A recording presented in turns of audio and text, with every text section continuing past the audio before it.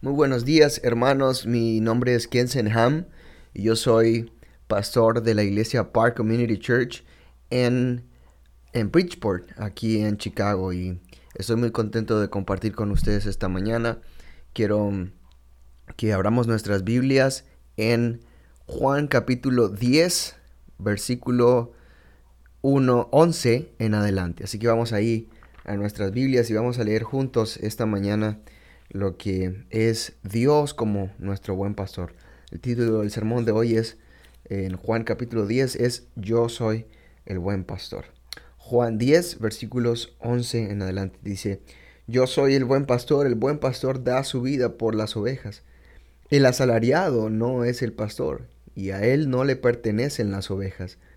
Cuando ve que el lobo se acerca, abandona las ovejas y huye. Entonces el lobo ataca al rebaño y lo dispersa. Y ese hombre huye, porque siendo asalariado no le importan las ovejas.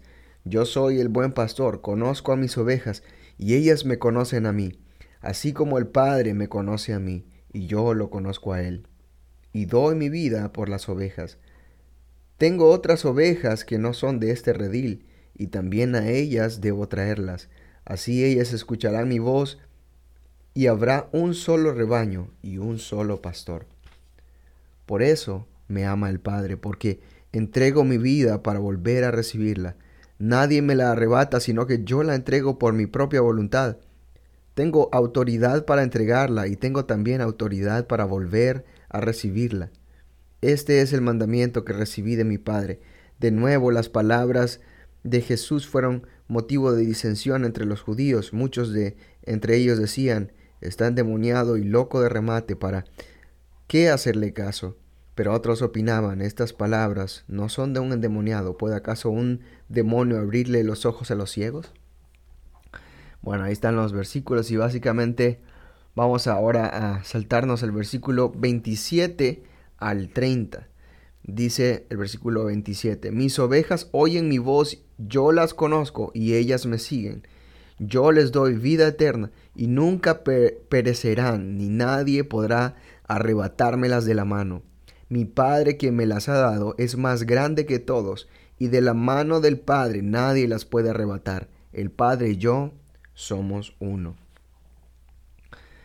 Señor, te pido que nos ayudes, que aprendamos a verte como nuestro pastor, porque tú eres nuestro pastor, pero también como ovejas tuyas, que nos ayudes a seguirte como nuestro buen y único pastor, Señor.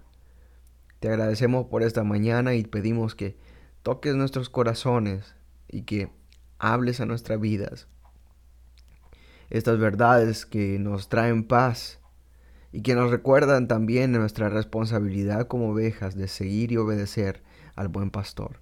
En el nombre de Jesús oramos. Amén. Hay una diferencia entre ser propietario y rentar o alquilar una propiedad. Generalmente porque los propietarios cuidan mejor las cosas que los que son inquilinos. Por ejemplo, cuando tú tienes un auto, esquivas los baches, los agujeros que hay en las calles. No estoy seguro de si consigues, pero consigues esto en algún otro lugar, pero aquí en Chicago hay unos agujeros muy grandes. Y cuando rentas un auto y te pasas por un bache, tú dices: ah, está bien, de todas maneras este carro no es mío. Por ejemplo, hoy puedes tener un cachorro, un perro que no es tuyo y cuidarlo y divertirte con él por todo un día, ¿no?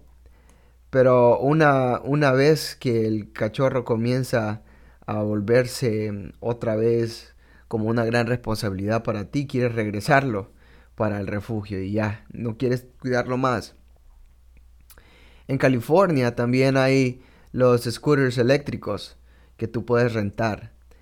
Y bueno, también he visto gente en Los Ángeles y no te importa tanto si golpeas uno o si lo dañas, porque simplemente lo estacionas en cualquier sitio y son rentados, no son tuyos. Entonces, bueno, si tuvieras un scooter que fuera tuyo, no permitirías que le pasara nada, tratarías de cuidarlo de la mejor forma o dejar que otros extraños lo dañen. O cuando mi familia renta una habitación en un hotel para ir de vacaciones, mis hijos están saltando en la cama con sus zapatos, tiran basura en el suelo, las toallas están tiradas por todas partes. Pero cuando estamos en nuestra casa, nuestros hijos tienen que limpiar ellos mismos y tienen que colgar las toallas. Y si saltan en la cama con sus zapatos, será mejor que estén listos para vivir en otro lugar, porque no está permitido. Entonces, cuando tú posees algo, te importa más.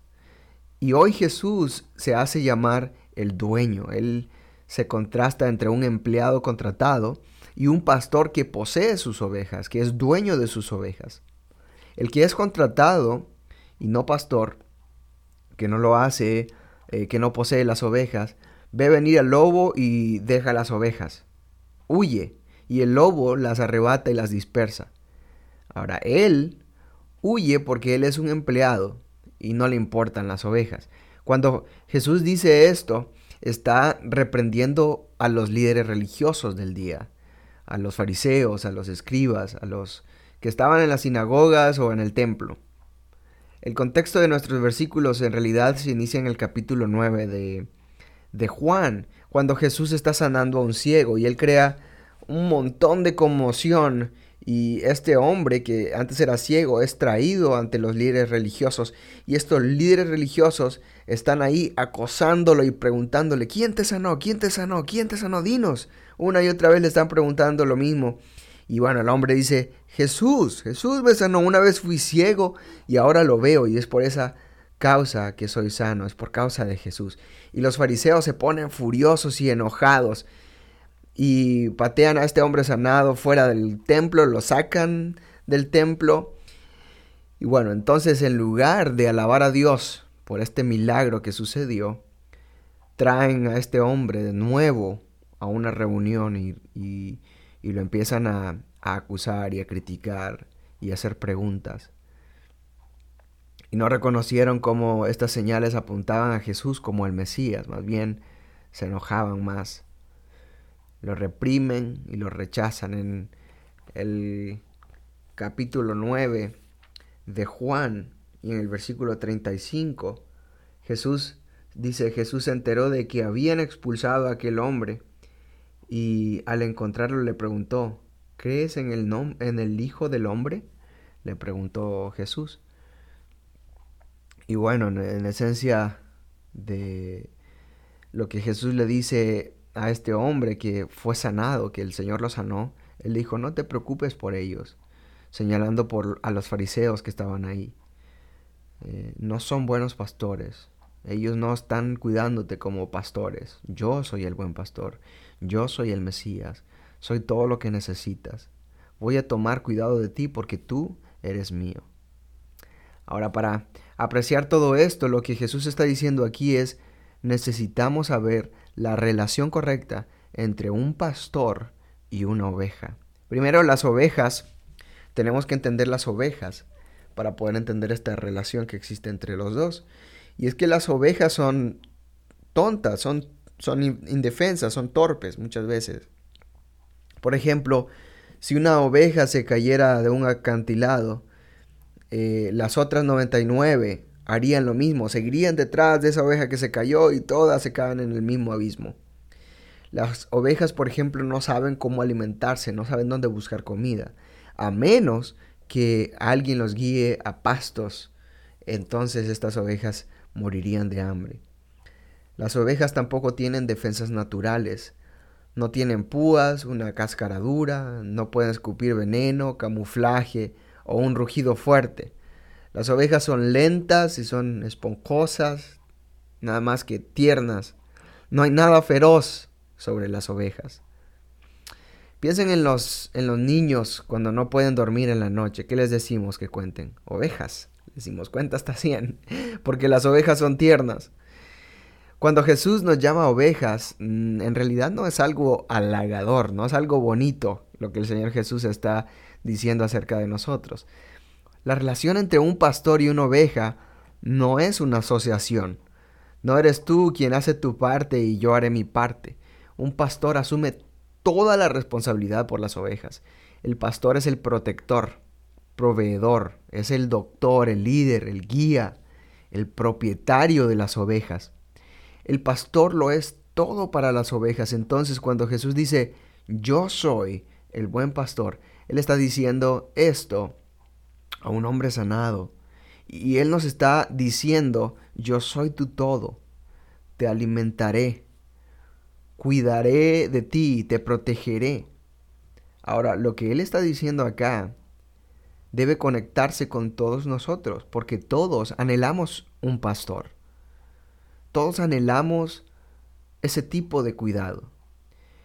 Pero el problema es que en lugar de mirar a Jesús como nuestro pastor, buscamos nosotros mismos cumplir ese rol, o buscamos que alguien más cumpla ese rol en nuestra vida. Algunos se casaron esperando que su cónyuge se reuniera con ellos y que fuera su pastor, pero no.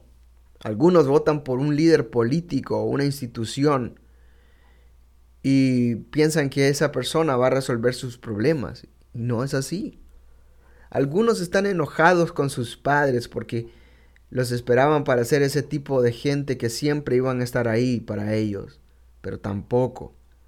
Algunos van a un pastor como yo, aunque sea un poco joven o un ministro, y piensan, una vez que comparto mis luchas con él se encargará de todo. Y no es así. La gente nos fallará debido al pecado y la falta de poder. Eso es parte de nosotros y de todos nosotros. Jesús hoy dice que Él es el buen pastor. No es solamente un pastor, pero es el buen pastor. Él es el único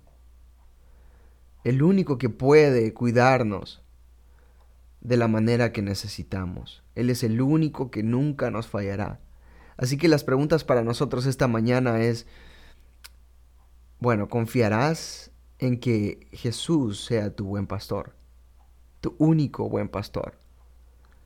Con nuestro tiempo aquí están 3 razones que quiero compartir contigo por las que puedes confiar en Jesús como tu buen pastor. Primero, Él te conoce completamente. Eso sería lo primero. Él te conoce completamente. En segundo lugar, Él se sacrifica por ti plenamente. Y en tercero y último lugar, Él se asegura plenamente. Él te asegura a ti plenamente. Entonces número 1, Él te conoce completamente, Él se sacrifica por ti completamente y Él te asegura completamente. Así que hablemos sobre el punto número 1, Él te conoce plenamente. El versículo 14 y 15 dice, Juan 10, 14 y 15, yo soy el buen pastor, conozco a mis ovejas y ellas me conocen a mí. Así como el Padre me conoce a mí y yo lo conozco a Él y doy mi vida por las ovejas. Ven, ahí dice, yo soy el buen pastor, sé lo mío y los míos me conocen. Y así como yo conozco al Padre y el Padre me conoce a mí. Entonces Jesús está hablando y está usando aquí la palabra saber, la palabra conocer. Él no está hablando de conocimiento de la cabeza. Él está hablando de conocimiento relacional. En aquel entonces los pastores conocían tan bien a sus ovejas que podían llamar a cada una de ellas por su nombre. Decían Bob, Sally, George, Roger. Eso es increíble porque las ovejas casi todas lucen lo mismo. Parecen iguales todas, al menos para mí. Pero para el pastor cada una de ellas tenía algo particular. Y porque ha pasado el tiempo, él puede conocer a cada una de ellas. Dos de mis mejores amigas son gemelas idénticas. Y son algunas de las personas más cercanas en mi vida. Ahora, cuando otras personas se reúnen por primera vez, están confundidos y no entienden cuál es la diferencia entre ellas. Es como un episodio de Twilight, una película. Y muchas veces la gente me pide ayuda y dice, oye, ¿quién es quién otra vez? ¿Me puedes decir? Y sin dudar yo les digo, ella es esta y esta es la otra. Yo puedo reconocerlas. Y son como, ¿cómo puede usted decir la diferencia? Me pregunta la gente y yo les digo, ¿Cómo no puedes ver la diferencia? No se parecen en nada, les digo. Ahora, ¿qué tenía yo que estas otras personas no tenían? Y estas fueron dos personas que están más cerca de mi corazón. Y yo compartí mucho tiempo con ellas. Cuando Jesús dice que Él conoce a sus ovejas, te está diciendo que está cerca de tu corazón. Al igual que cuando Jesús dice que el Padre me conoce y yo conozco al Padre. Él está diciendo mucho más que solamente que el simple hecho de saber sobre el Padre. Él está diciendo que tiene un conocimiento íntimo del Padre. Este es un conocimiento arraigado en una relación de amor, de alegría, de deleite mutuo. Y cuando Jesús hace esta conexión, Él nos está diciendo, este es el tipo de relación que yo quiero tener contigo. Y el versículo 14 dice, yo conozco a los míos y los míos me conocen a mí. Jesús conoce a sus ovejas, pero ¿lo conoces como pastor? Ahora podría ser rápido para decir, sí, por supuesto, conozco a Jesús como mi pastor, pero ¿realmente crees esto? Muchos de nosotros no lo hacemos porque odiamos ser ovejas, no nos gusta. No creemos que seamos tontos, vulnerables, débiles como una oveja. En cambio, creemos que somos una buena persona, que somos inteligentes, que somos autosuficientes, que somos fuertes. Entonces lo que realmente queremos no es un buen pastor. Queremos Jesús, el buen consultor. Dame consejos aquí y allá y bueno, yo me voy a dirigir por mí mismo. O Jesús, el bisabuelo. Quiero que me des libertad, pero que, bueno, no me cuides tanto. Y cuando peco, solo que guiñes un ojo. Esto no es conocer a Jesús. Estás usando a Jesús a tu conveniencia. En Mateo capítulo 7 estamos advertidos de este conocimiento falso y egoísta. Mateo capítulo 7, versículos 21 al 23, dice, no todo el que me dice, Señor, Señor, entrará en el reino de los cielos, sino solo el que hace la voluntad de mi Padre que está en el cielo. Muchos me dirán en aquel día, Señor, Señor, ¿no profetizamos en tu nombre y en tu nombre expulsamos demonios e hicimos muchos milagros? Entonces les diré claramente, jamás los conocí, aléjense de mí, hacedores de maldad. Lo que tenemos aquí son personas que han hecho cosas increíbles. Dieron conmovedores sermones sobre Jesús, echaron fuera demonios en el nombre de Jesús, hicieron milagros en el nombre de Jesús. Entonces en el exterior parecían el verdadero ministerio. Pero cuando llegó el momento para el juicio final, Jesús les dice, nunca los conocí. Obviamente esto no significa que Jesús no supiera quiénes eran. Lo que quiso decir es que no tenía conocimiento relacional de pastor y oveja. No me querías, te amabas a ti mismo, dice Jesús. Y aquí está un llamado de atención para nosotros. Podemos decir las cosas correctas, ir a todas las actividades de la iglesia, tener asistencia perfecta los domingos, dar nuestro 10%, nuestros diezmos, ofrendas, seguir todas las reglas y tal vez incluso hacer cosas increíbles para Dios. Pero si nuestro corazón no está cerca de Jesús, nada de eso tiene sentido. Todo lo que sabemos sobre Jesús es un conocimiento vacío si no lo es llevándonos a amarlo y confiar en Él. Cuando Jesús dice que nos conoce totalmente, significa que se preocupa por nosotros totalmente. Entonces, para que conozcamos totalmente a Jesús significa que debemos depender de Él totalmente. ¿Estás dispuesto a humillarte para recibir eso? ¿A humillarte? No es hasta que reconocemos esto. ¿Podremos experimentar la bendición de tenerlo como nuestro pastor? En 2 de Corintios capítulo 12, Pablo dice, cuando soy débil, entonces soy fuerte. ¿Y cómo puede Pablo decir eso? Es porque él sabe que él es una oveja. Reconocer la debilidad me hace ser fuerte porque dependo de mi pastor. Y solo la razón por la que es fuerte es porque el pastor que lo lleva es fuerte. Cuando Jesús nos conoce plenamente, Él nos ama plenamente, nos atesora plenamente. Entonces, para que lo conozcamos, hay que amarlo y atesorarlo más arriba. Todo en nuestros corazones. Y esa es la segunda razón. Podemos confiar en Jesús como nuestro pastor porque Él se sacrifica por nosotros plenamente. Y aquí dice muchas veces que está dispuesto a morir por nosotros. En el versículo 11 dice, el buen pastor da su vida por sus ovejas. En el 15 dice, y pongo mi vida por las ovejas. En el 17 dice, y dejo mi vida para poder retomarla. En el 18 dice, nadie me la quita porque yo la doy por mi propia cuenta y yo tengo autoridad para dejarla.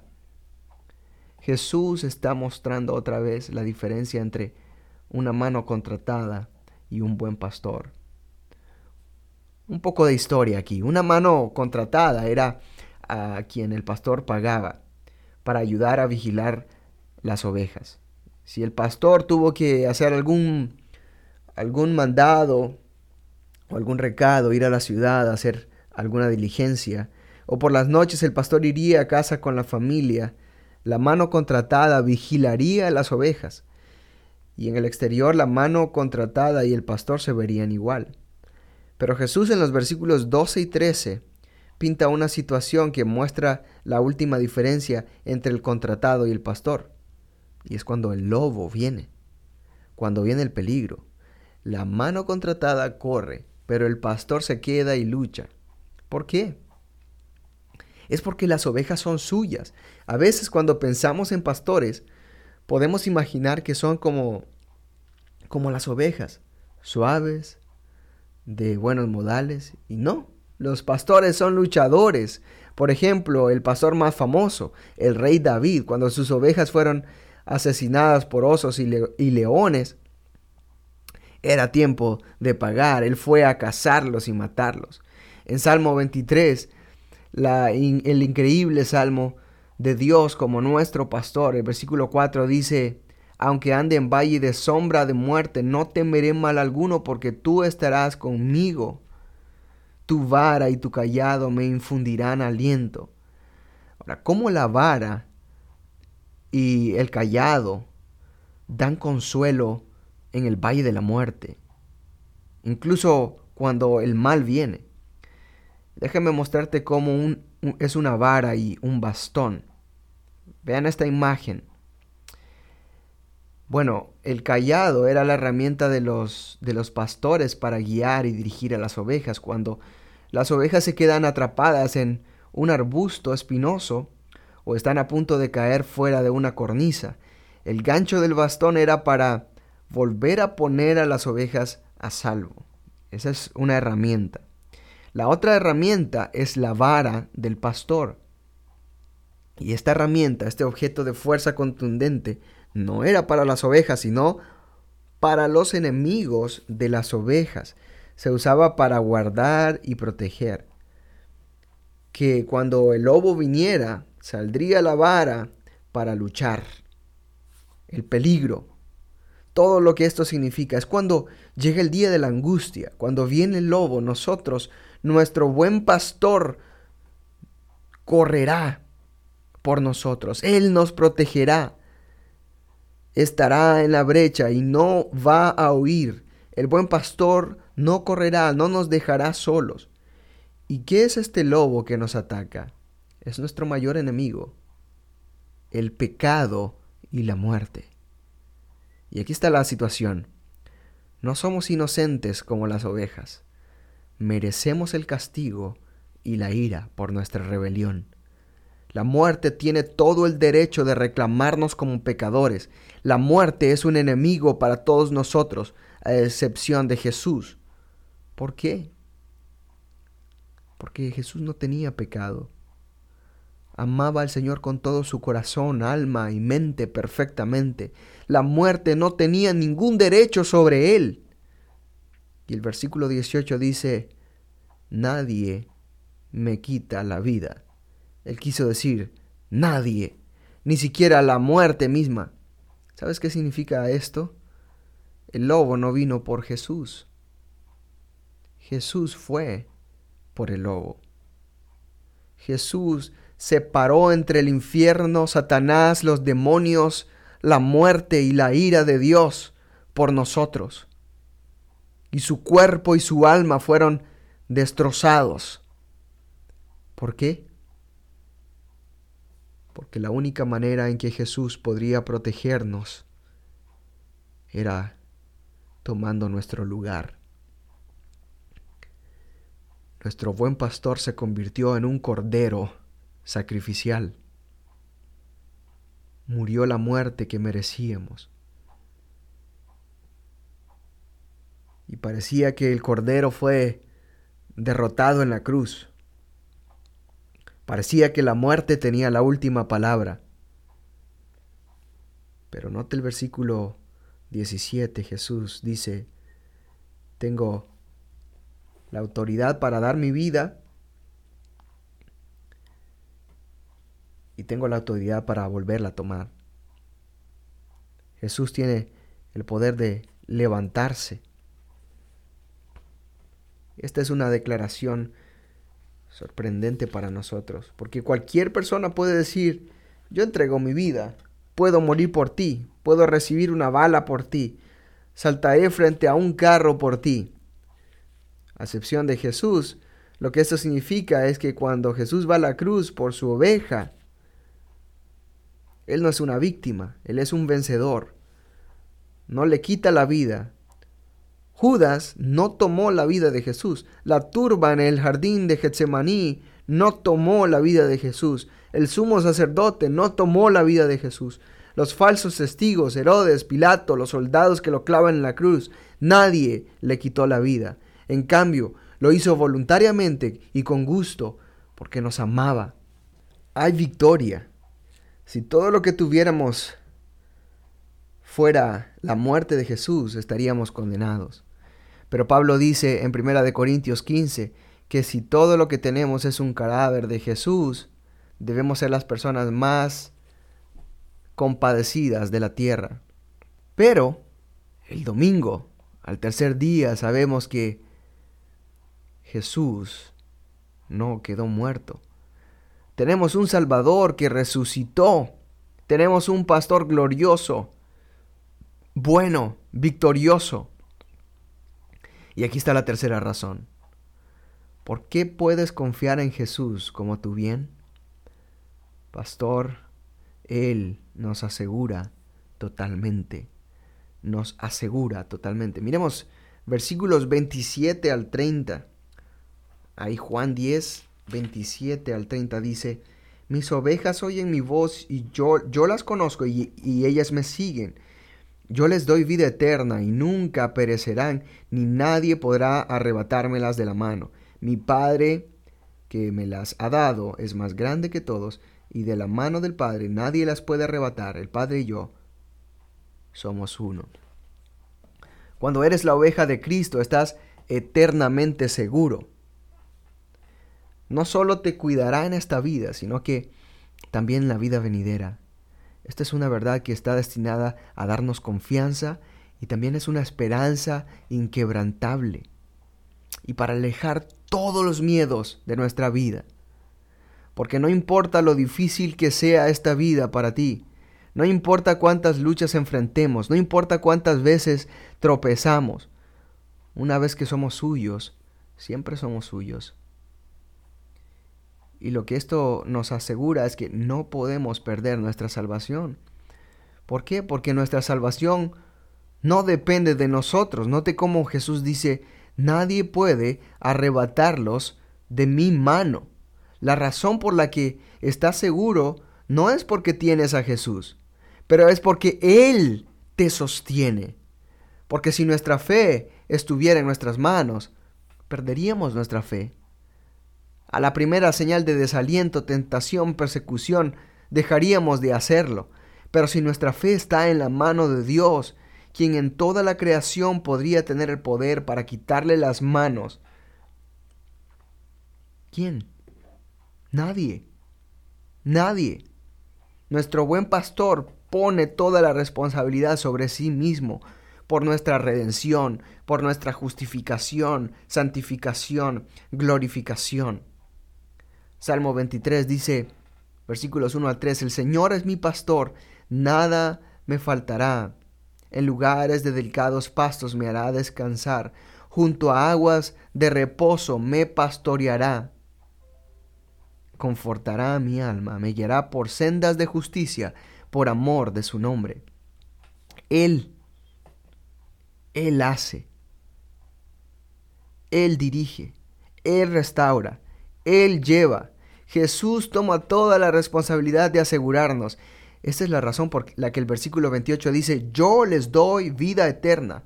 Jesús dice, yo les doy vida eterna. No se ganan la vida eterna, no merecieron la vida eterna. Se lo di a ellos, yo se los di a ellos, dice Jesús. La salvación es un regalo. En primer lugar, no la merecías. No puedes subestimarlo. Esta es una buena noticia porque nada nos puede separar del amor de Dios. Ni siquiera yo mismo me puedo alejar del amor de Dios. Que como ovejas haremos y diremos cosas necias. Incluso podríamos alejarnos de Jesús. Pero eso no significa que se terminó. No. Lucas 15 dice acerca del pastor que tiene una oveja que se ha alejado de las otras 99. ¿Recuerdas ese pastor? El pastor persigue después a esa oveja y cuando encuentra la oveja la pone en su espalda y tiene una fiesta para celebrar a su tonta oveja. Así es como el pastor nos ama.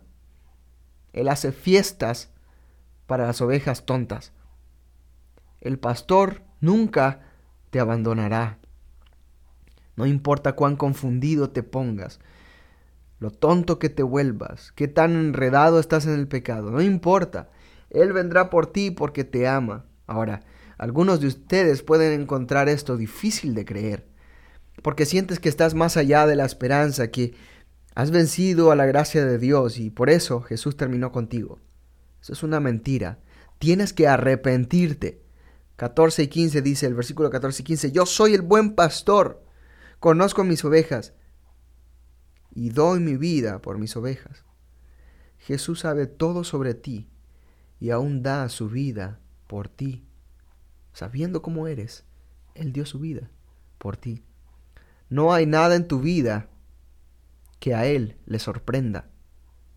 Piensas que tu pecado podría estar escondido, pero ante Dios es tan claro como el día. Y adivina qué, Él todavía dará su vida por la tuya. Eso es lo seguro que estás en Cristo, que aun cuando pudiéramos olvidar y vagar de Jesús, Él no nos olvidará ni nos dejará. Hace unos años llevé a mi hijo a una fiesta infantil en un evento y estaba lleno de niños. Debe haber muchas fiestas ese día. Bueno, a mi hijo le gusta andar de un lado al otro, le gusta andar vagando y aunque no lo creas, se me perdió. Perdí a mi hijo en la fiesta y miro hacia afuera y hay un mar de cabezas y no puedo ver dónde está. Así que llamo a mi hijo. Evan. Y cuando escuchó mi voz, mi hijo escuchó mi voz, él volvió a mí.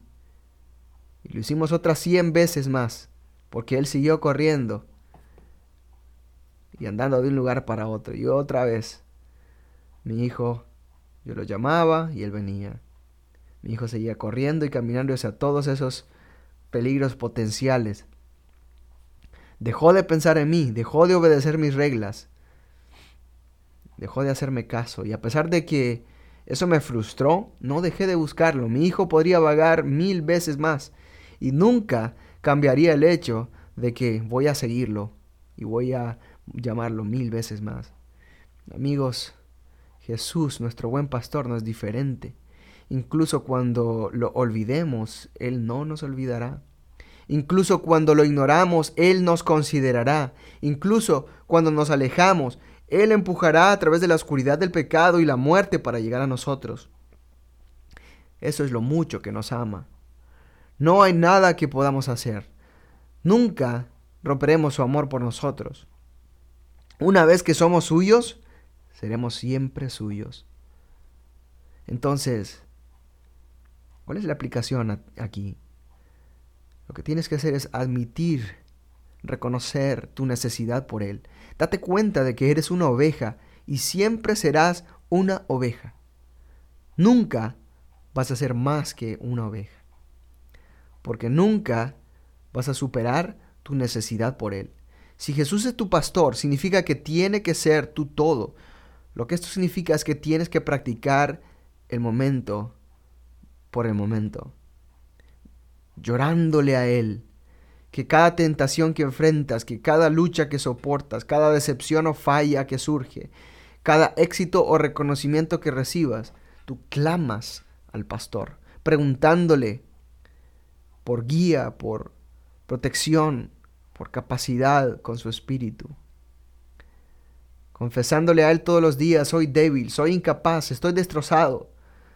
Pero tú eres fuerte, tú eres capaz, tú eres santo. Ser una oveja es vivir con conciencia constante de tu dependencia para el pastor. Déjame cerrar con esto. Hace muchos años, mi esposa y yo regresábamos a casa de tener una cena juntos. Estacionamos el auto en el garaje y salí a tirar la basura. Y cuando salí al callejón me di cuenta, al final de la cuadra había un perro que me miraba fijamente. Entonces empezó a ladrarme y luego comienza a hacer un sprint, una corrida muy rápida en mi dirección. Y este perro no era un poodle o un chihuahua, era enorme. Podía ver sus colmillos desde una milla de distancia. Y no había dueño a la vista, y lo supe en ese momento. No habría tiempo para cerrar el garaje y entrar a la casa por seguridad. El perro venía demasiado rápido, así que mi esposa estaba parada en el garaje. Así que le grité a mi esposa: cierra el garaje ahora. ¿Por qué? Solo ciérralo. ¿Por qué? Estoy a punto de morir aquí. Ella no lo cerraría. Así que puse mis pies en el suelo y lo sabía, tenía que protegerla. Tal vez puedo luchar con este perro, darle tiempo para entrar a la casa. Y justo antes, el perro se lanza hacia mí. Un silbido fuerte viene del patio trasero de alguien. El perro se detiene y se da vuelta. Pensé que iba a morir o al menos ser mutilado. Ahora, ¿tengo que hacer esto? No. Estoy bastante seguro de que podría haber superado a mi esposa. Ella también llevaba las sobras de la cena, así que ella era una recompensa para el perro, pero nunca se me pasó por la cabeza dejar a mi esposa. ¿Por qué? Porque ella me pertenece a mí y la amo. Nuestro buen pastor no es diferente, dejándote en peligro, dejando de cuidarte. Nunca fue una opción. Él te ama mucho, tú le perteneces. Amigos, confiarán y lo seguirán como su buen pastor. Quiero que proclamemos la grandeza de Jesús como nuestro buen pastor. El Salmo 23 es un buen salmo que podemos leer juntos esta mañana. Si tienes tu Biblia, puedes ir ahí al Salmo capítulo 23 y podemos leerlo juntos.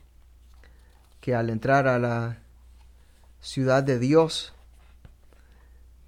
Él esté en nuestra iglesia, esté en nuestros corazones como nuestro buen pastor. Bueno, dice, si tienes ahí Salmo 23 y lo leemos juntos, dice: el Señor es mi pastor, nada me faltará. En verdes pastos me hace descansar. Junto a tranquilas aguas me conduce, me infunde nuevas fuerzas, me guía por sendas de justicia por amor de su nombre.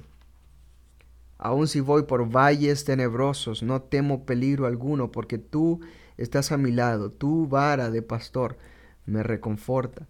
Dispones ante mí un banquete en presencia de mis enemigos.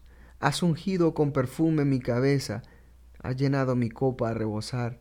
La bondad y el amor me seguirán todos los días de mi vida, y en la casa del Señor habitaré para siempre. Amén.